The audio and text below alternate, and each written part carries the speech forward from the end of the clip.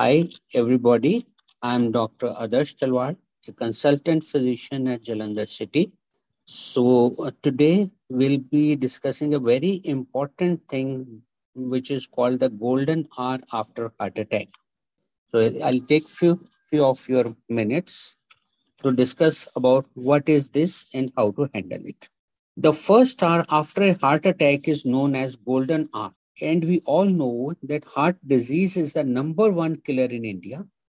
Reports and figures indicate that Indian people come to heart attacks about 10 years earlier in comparison to other ethnicities due to factors which range from bad lifestyle to our genes. Taking appropriate action within this first hour can save a patient's life. In simple words, in case of a heart attack, the survival of a person will depend on what action he or she and the doctor takes during the first hour. This is a crucial piece of information because more deaths due to cardiac arrest happen during this period. However, if an individual can take it to the hospital in time and gets treatment right away, there are possibilities of near complete recovery. So, why the first hour, which is called the golden hour, is the most crucial? Any individual who may have a heart attack receiving immediate medical attention is extremely critical. In the case of an attack, the short term as well as the long term consequences will depend on the extent of the damaged or dead heart muscle. With the help of a fast medical treatment, doctors can quickly open the blocked artery and can save most of the heart muscle. Now, if a patient receives treatment within 2 to 4 hours, surgeons can prevent damage for most of the permanent muscles. However, if more than 6 hours delay the treatment is started, a significant part of the heart muscle may be damaged.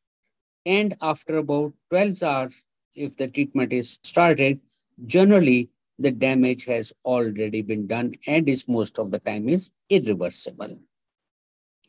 Most of the cardiac arrests usually take place within this first few hours of heart attack. According to the Center for Disease Control and Prevention, nearly 47% of deaths occur due to sudden cardiac arrest before an individual is able to reach the hospital. Now, this golden hour provides a window of opportunity to the patients, their families, doctors to take appropriate action and fast action to save the lives. The reason is heart muscle starts to die within 80 to 90 minutes after it stops receiving blood. And within 6 hours, nearly all the affected areas of the heart could be completely damaged.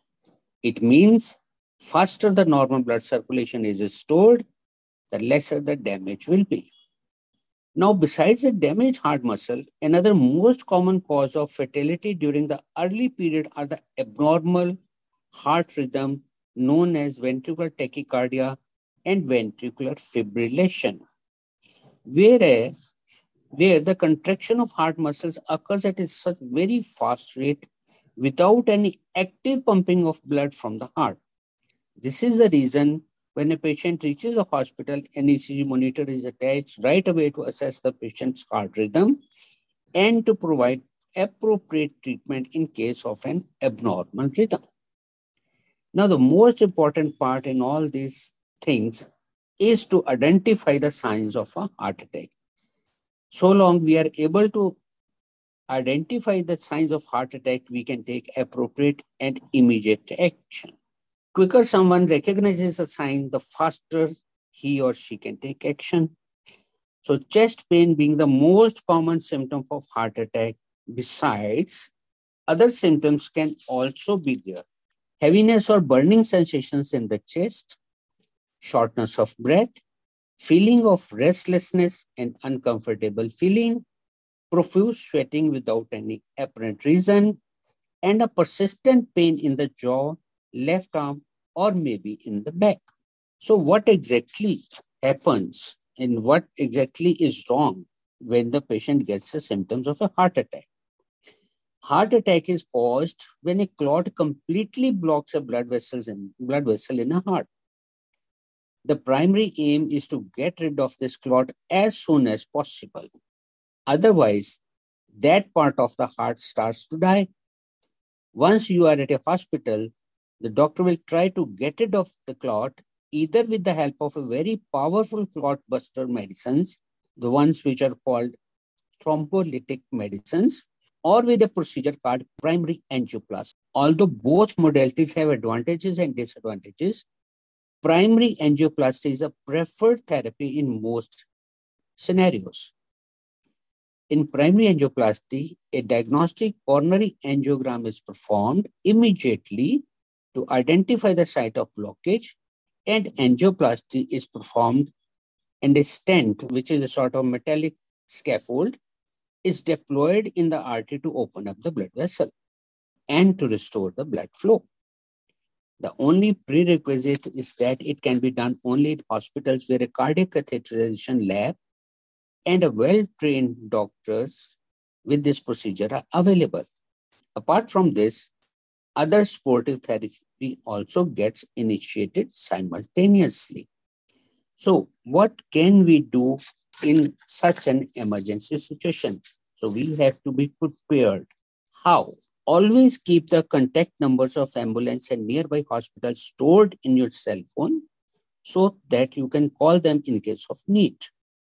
Try to reach the nearest hospital which has cardiac care facility as early as possible. Do not drive yourself or you could harm yourself. Try to go by the ambulance. Call the hospital helpline in advance so that a system can be activated even before the patient reaches the hospital. So there are few simple guidelines to prevent the attack. That is, we must know how to prevent such attacks so that we don't have to rush to the hospitals. It's always best to prevent such an event from happening. It's always advisable. For that, leading a heart-healthy lifestyle is important. All the risk factors for heart diseases like high blood pressure, diabetes, high cholesterol, obesity, sedentary lifestyle, smoking, they are silent killers as they do not produce uncomfortable symptoms and are hence neglected by most of us.